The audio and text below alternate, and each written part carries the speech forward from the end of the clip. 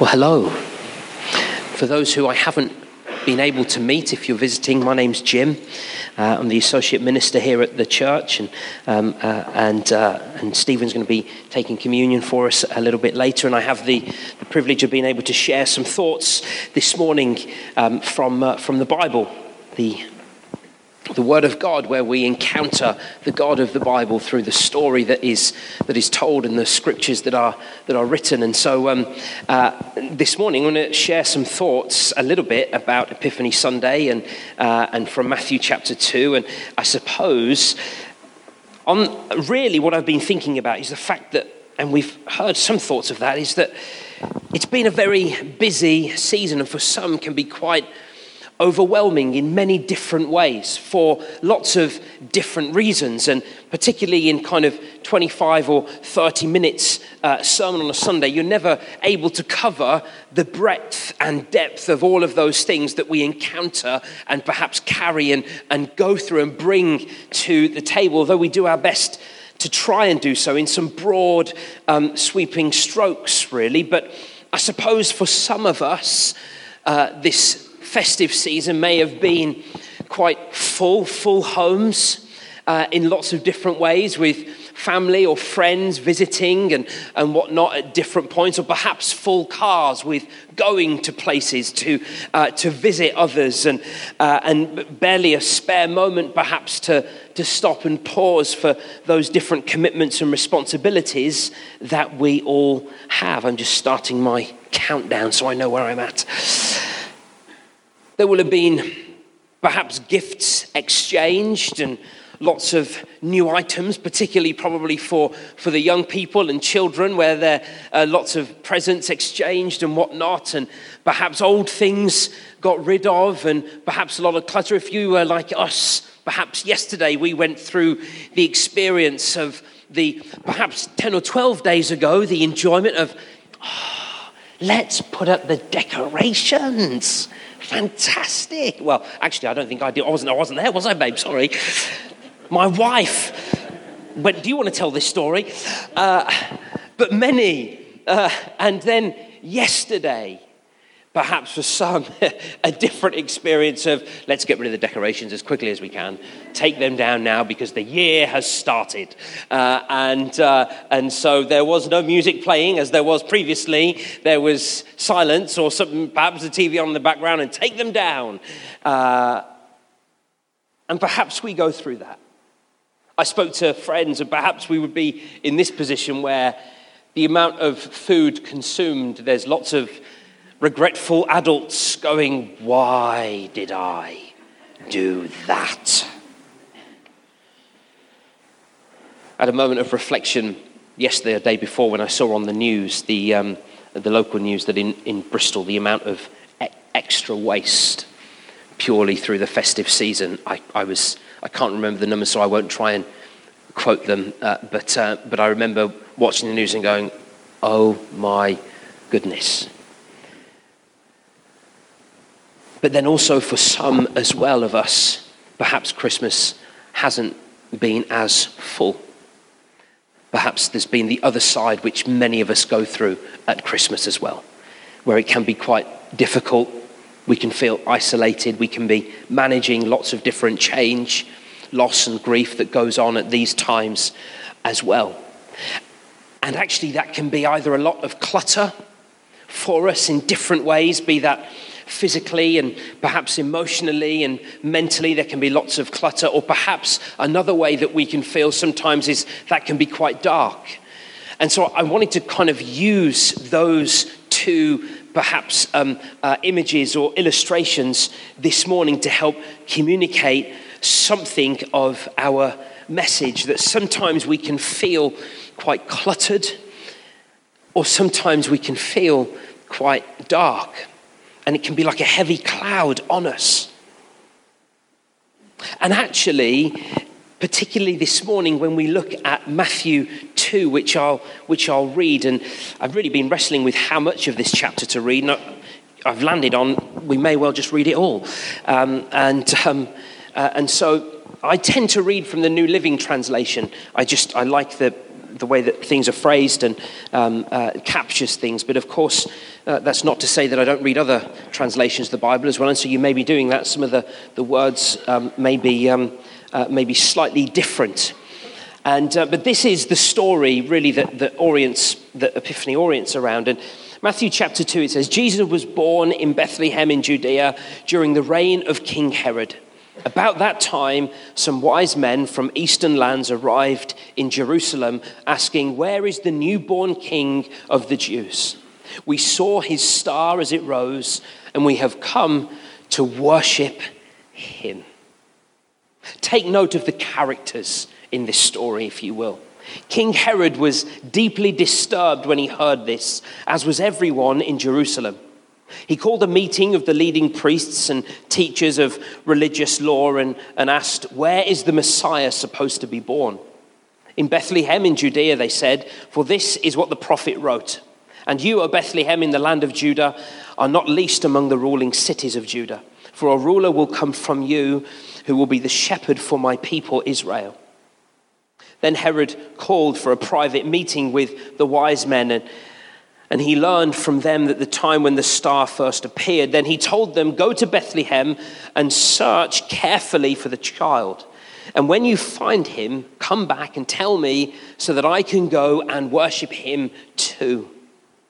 After this interview, the wise men went their way, and the star they had seen in the east guided them to Bethlehem. It went ahead of them and stopped over the place where the child was.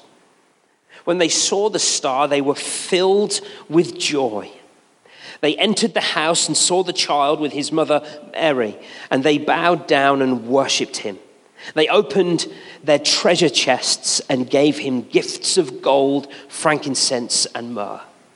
When it was time to leave, they returned to their own country by another route, for God had warned them in a dream not to return to Herod.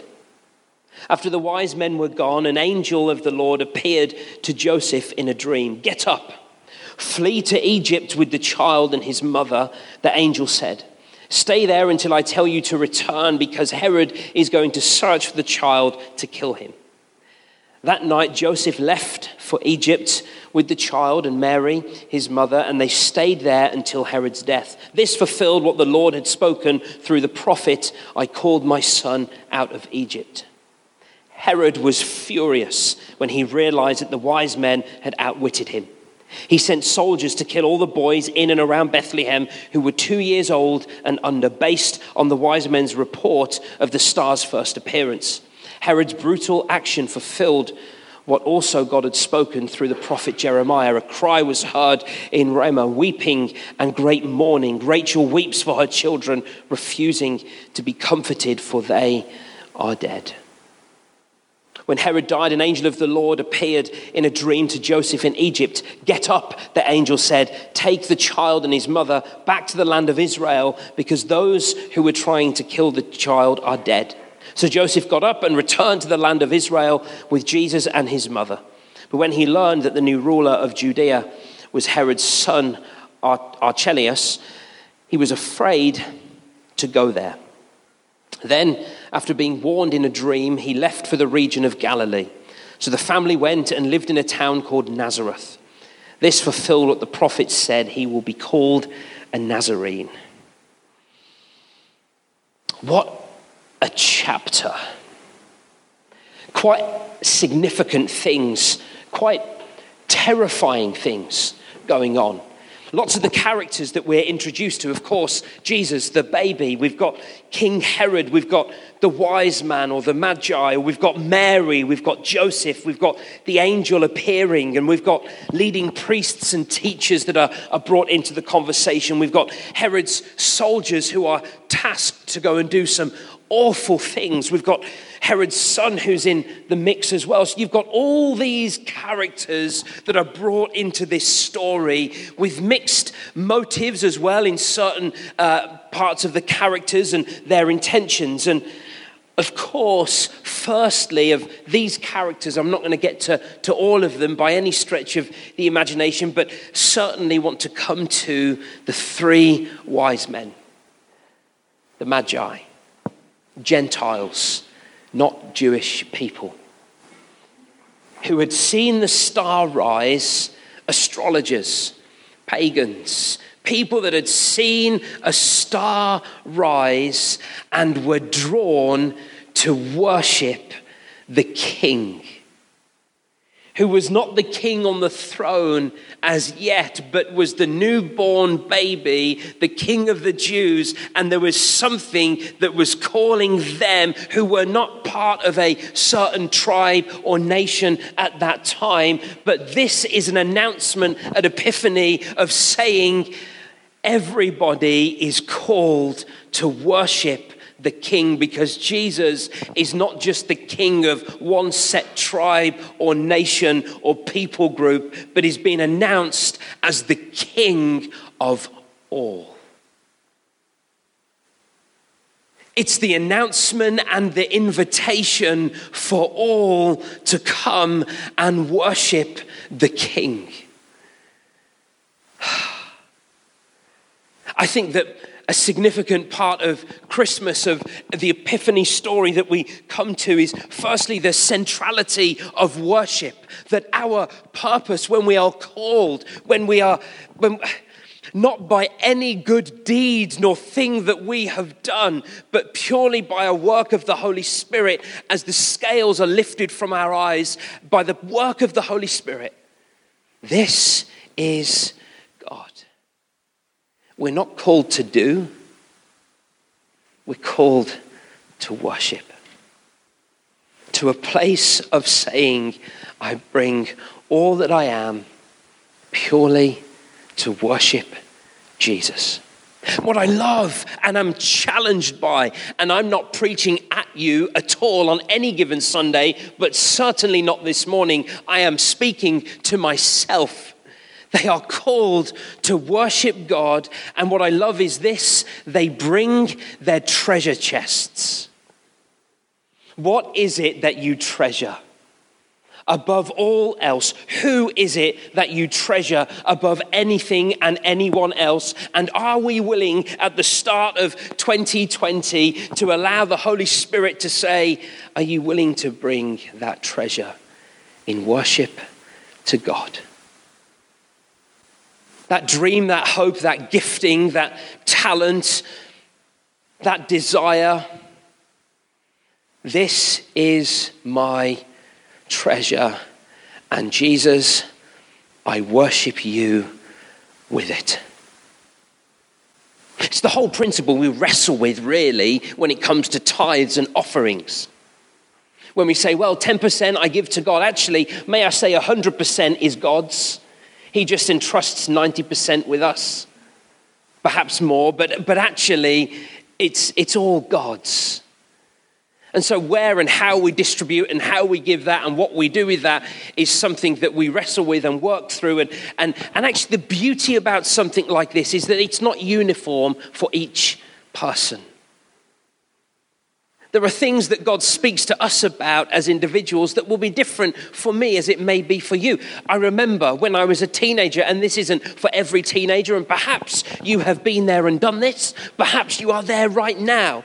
But I remember specifically being quite challenged in prayer by the music I was listening to.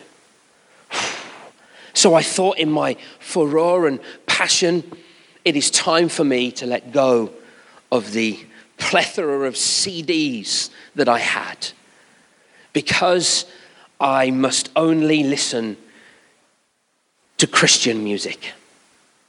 And I still now have the CDs of the Foo Fighters and U2 and other bands that I really lent into and now listen to and love and think, man, I wish I had those CDs. Thankfully, we've got streaming services, but still, there are different things at different times, perhaps for seasons, perhaps lifestyle choices for long periods of time. This isn't about it being one decision for all people. But we all have treasure, and these people brought their treasure I think Epiphany is about this, that in the darkness and the clutter of our lives at different points, Jesus is born and entered into that darkness of humanity as we bumble around trying to find our way to meaning and purpose and love and hope and acceptance and a place to belong, a home where we can be. And Jesus brings light. I think in this story, the light that Jesus shines on tribalism and exclusionist and divisive and nationalistic things that were going on and still go on in the world today, and for many of us in different ways, shines his light on all of these divisive isms and differences and says, Jesus is King of all. Whether or not we allow him to be. Some of us, we love Jesus as Savior, but Jesus as King and Lord is a different kettle of fish. We can accept that, okay, we're forgiven, but do I want to walk in that way that God is calling me to become the person God has created? That's not easy. In fact, you cannot do it in your own strength. It is only with the love and grace of God in God's time, not my time nor your time, but God's time, that we can actually be those people.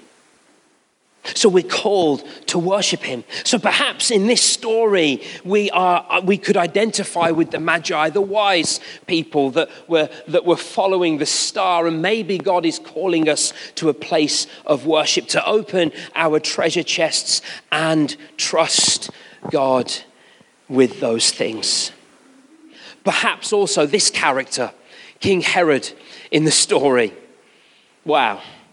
He's wrestling with such clutter and darkness in his own heart and mind and life that he's going through, deeply concerned about being dethroned, the loss of power, of influence, of position, a change in his function and what he would see as purpose.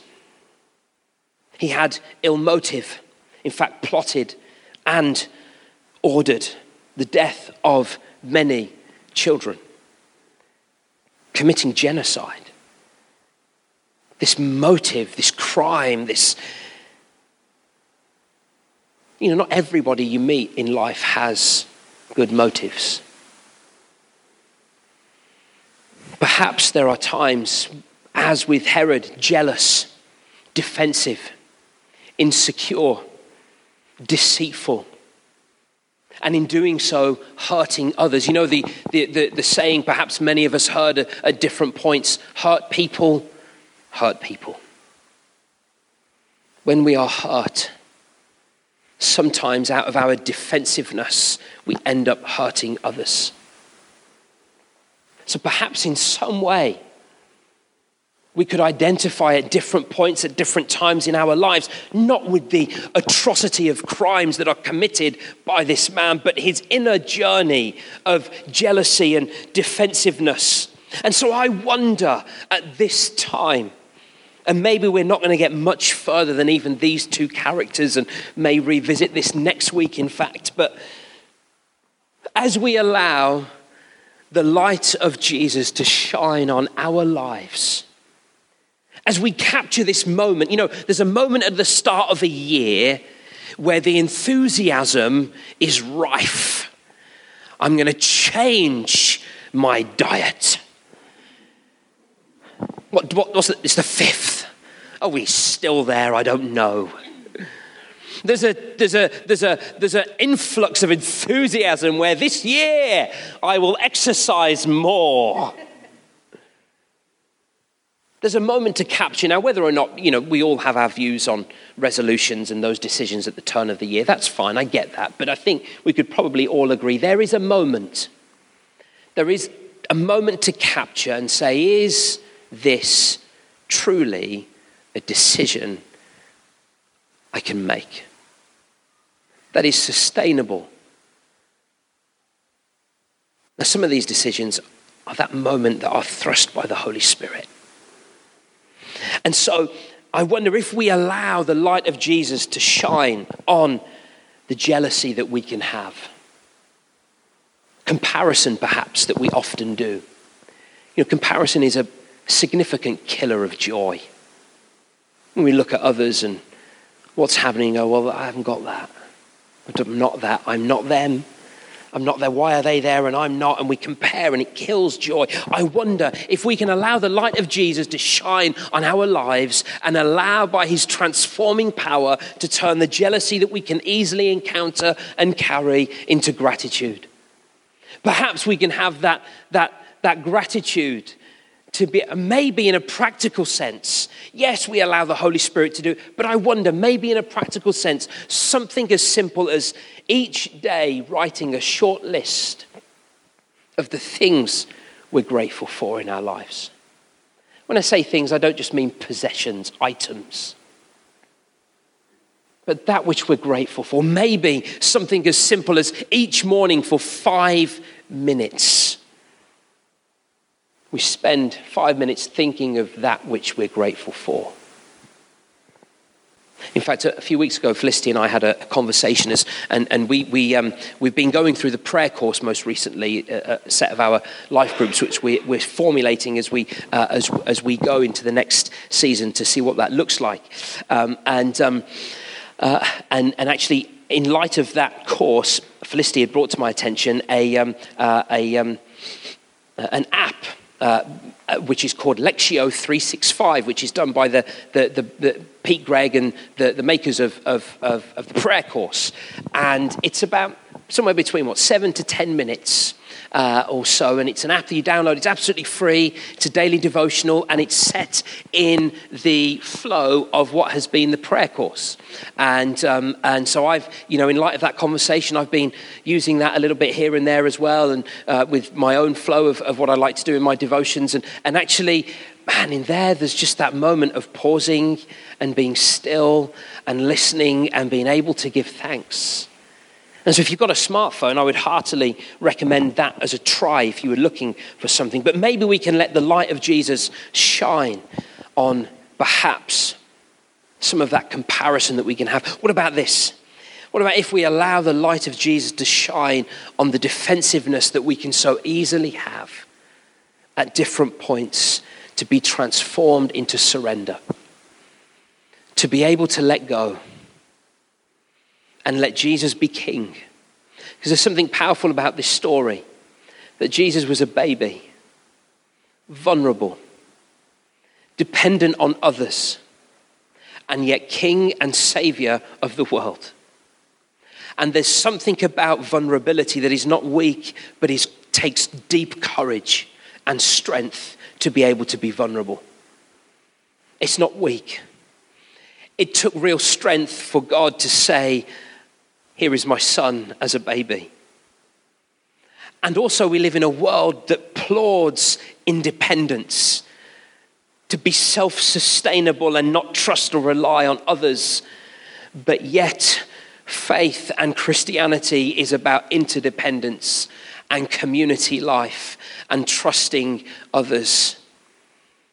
So I wonder whether this year, perhaps in a process, there can be that surrender of that which we've been holding on to and let go. Perhaps we can allow the light of Jesus and all of that only the Spirit of God can do to shine on our insecurities and transform it to being content. To be content in a world that's completely dissatisfied, that's striving, where greed never gives up, where only in the system in which we live, more and more and more. In consumerism, keep buying to keep feeling good, to keep feeling satisfied. But yet, in faith in God, to allow our identity to be clothed as a child of God, to be transformed, to come home, that we are image bearers. In the creation story, this is what's lost. This is what's slightly thwarted. And yet God calls us home to carry his image. That as we allow those insecurities, as we entrust them to God and for contentment, for in worship of God, and perhaps in practice of self-compassion. Church, perhaps some would say it's said too often. I'm not sure if it's said too much. Perhaps it's not quite embraced as it should be. Or maybe we find this statement difficult to embrace. You are loved by God. If I were to say there is no part of you that is not loved by God, every part of your being is loved by God. And if that is so, why are we so hard on ourselves? Continually punishing ourselves in different ways. And we can be so hard on ourselves. And yet perhaps, and I'm not going to apologize for being to the point this morning. It's the start of the year and we have a moment to capture, to say, God, I'm here. And and I do it gently and graciously, knowing that it is only the Spirit of God. And there may be some that God speaks to this morning and others of us that we keep waiting, and we may say, I'm just not ready. And I want to say that's okay. But maybe there's a time where we will be ready, where we allow that insecurity and we say, God, I don't want to strive. I don't want to be hard on myself. I'm not that failure. I'm not that person that for various reasons I still hold on to. I want to be content. I want to come home and be at home with you.